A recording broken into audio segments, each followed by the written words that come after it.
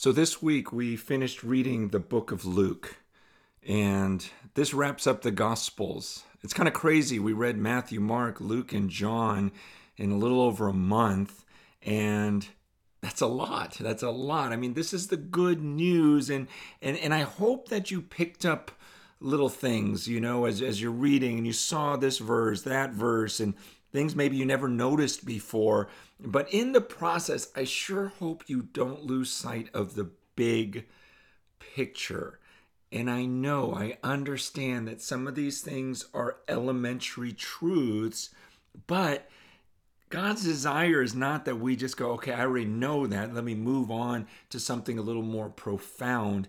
But He wants us to take these simple truths, the obvious truths, the obvious big story, and love it more deeply every day of our lives. In other words, the Gospels teach us that we have a Creator. And I hope you still love the fact that you have a Creator. That this world is not about everyone and their own opinion. And so we have to guess and hope that my opinion is right and my thoughts are more right than that other guy, or believe that, okay, we're all right somehow. No, there's an authority. There is someone who is right. He's our master. He's the one who made us. And that is good news. His very existence is great news. And the fact that our Creator wanted to communicate with us, and that's why Jesus came down in the flesh. That's great news. Like, the one who made me actually wanted to teach me, wanted to tell me about Himself. He wanted to reveal Himself to me. So He sends His Son, and His Son takes the form of a human being.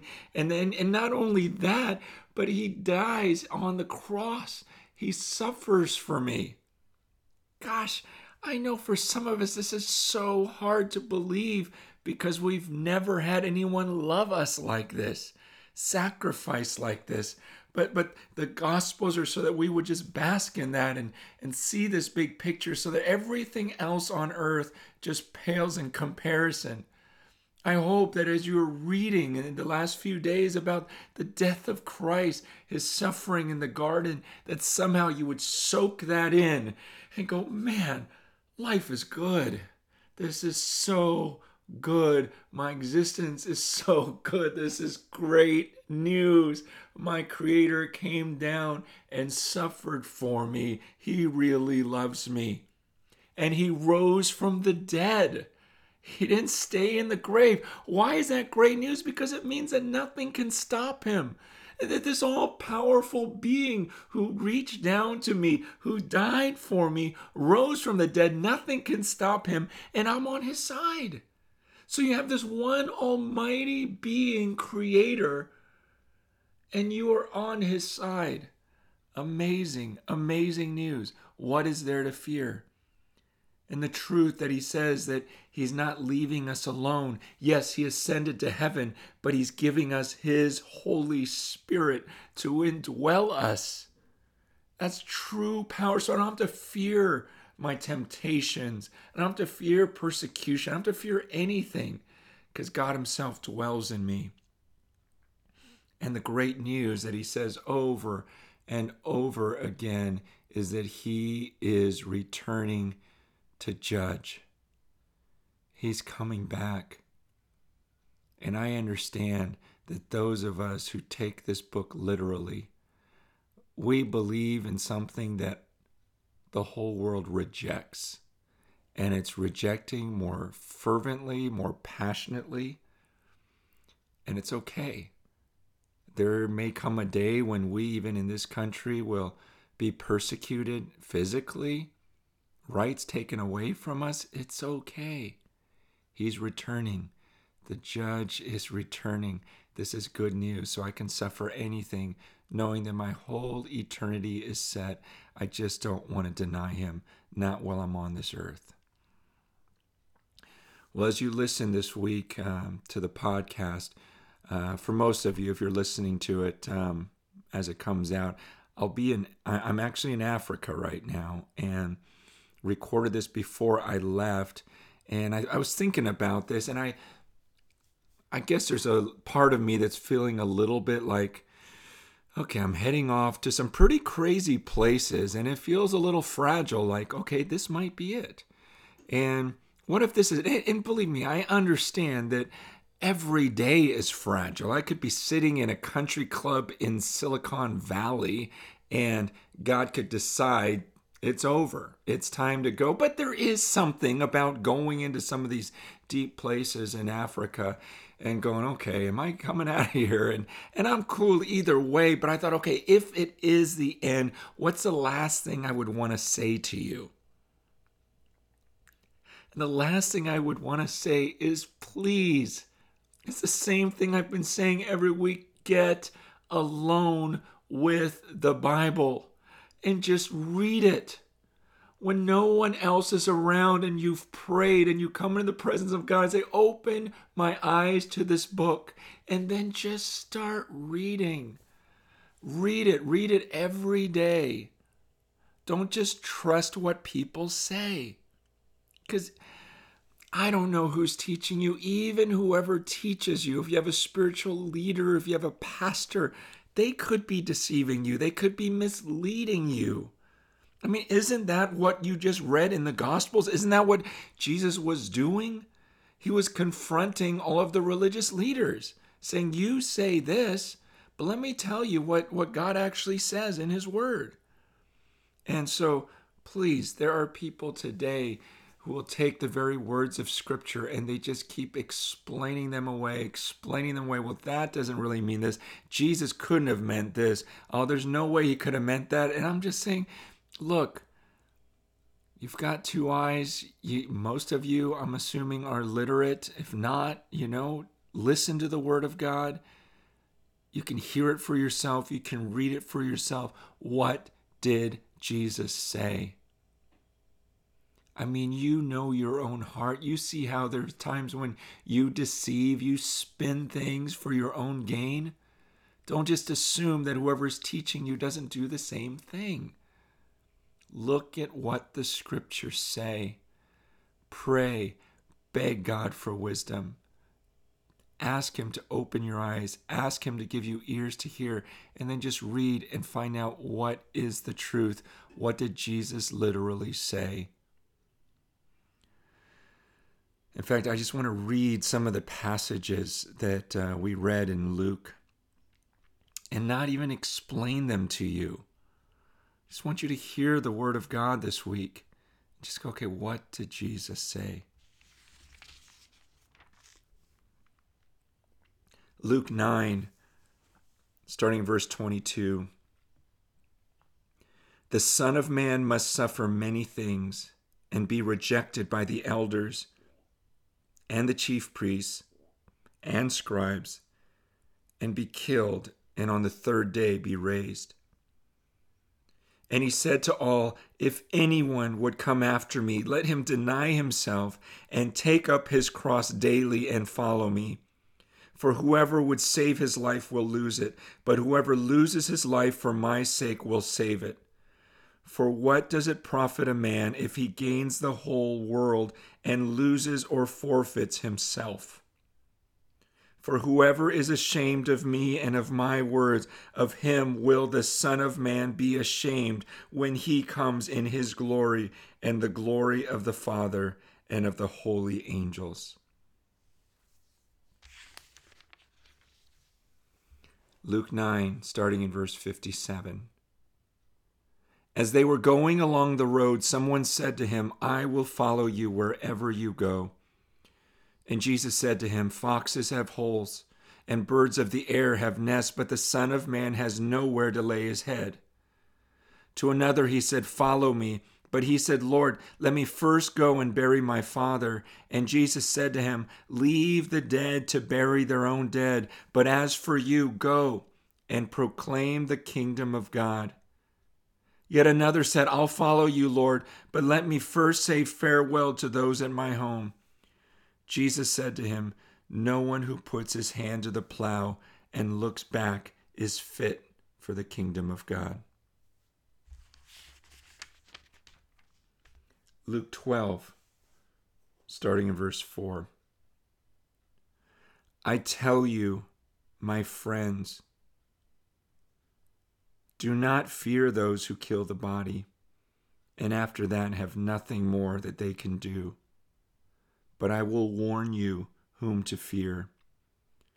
Fear him who, after he has killed, has authority to cast you into hell. Yes, I tell you, fear him. Are not 5 sparrows sold for 2 pennies? And not one of them is forgotten before God. Why, even the hairs of your head are all numbered. Fear not, you are of more value than many sparrows. And I tell you, everyone who acknowledges me before men, the Son of Man also will acknowledge before the angels of God. But the one who denies me before men will be denied before the angels of God.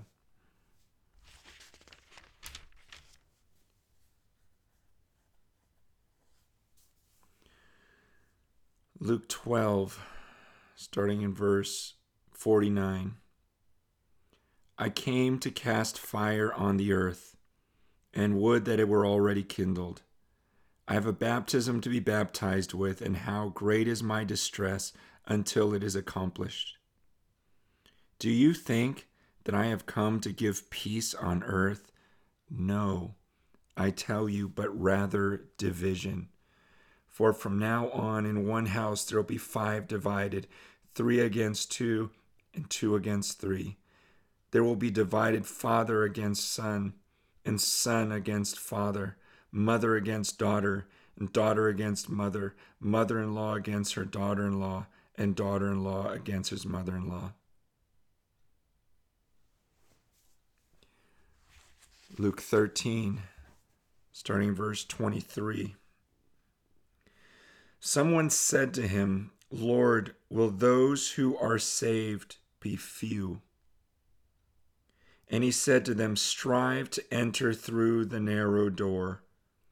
For many, I tell you, will seek to enter and will not be able. When once the master of the house has risen and shut the door, and you begin to stand outside and to knock at the door, saying, Lord, open to us, then he will answer you, I do not know where you come from. Then you'll begin to say, we ate and drank in your presence, and you taught in our streets. But he will say, I tell you, I do not know where you come from. Depart from me, all you workers of evil. In that day there will be weeping and gnashing of teeth when you see Abraham and Isaac and Jacob and all the prophets in the kingdom of God, but you yourselves cast out. And people will come from east and west and from north and south and recline at the table of the kingdom of God. And behold, some are last who will be first, and some are first who will be last. Luke 14, starting in verse 25. Now great crowds accompanied him, and he turned and said to them, if anyone comes to me and does not hate his own father and mother and wife and children and brothers and sisters, yes, and even his own life, he cannot be my disciple. Whoever does not bear his own cross and come after me cannot be my disciple. For which of you desiring to build a tower does not first sit down and count the cost, whether he has enough to complete it? Otherwise, when he has laid a foundation and is not able to finish, all who see it begin to mock him, saying, this man began to build and was not able to finish. Or what king, going out to encounter another king in war, will not sit down first and deliberate whether he is able with 10,000 to meet him who comes against him with 20,000? And if not, while the other is yet a great way off, he sends a delegation and asks for terms of peace. So therefore, any one of you who does not renounce all that he has cannot be my disciple. Salt is good, but if salt has lost its taste, how shall its saltiness be restored? It is of no use, either for the soil or for the manure pile. It is thrown away. He who has ears to hear, let him hear.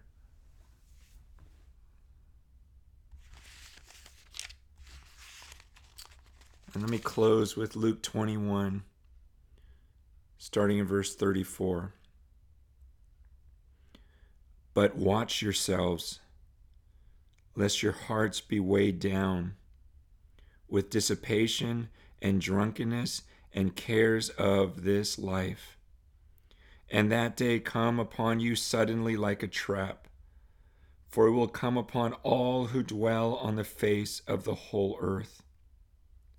But stay awake at all times, praying that you may have strength to escape all these things that are going to take place and to stand before the Son of Man. You guys, there are so many things in this world that are going to try to turn our focus toward the temporary. We'll be anxious about so many things that we lose sight of the return of the Son of God. After reading through the book of Luke, there were things in my own life I decided to shed because they were just distracting me. I hope you do the same thing. We want to stay focused on things above. There's good news. He is returning, but we have to be ready for that. So watch yourselves, stay in the Word of God, and every day cleanse yourself so that you will not be stained by the world.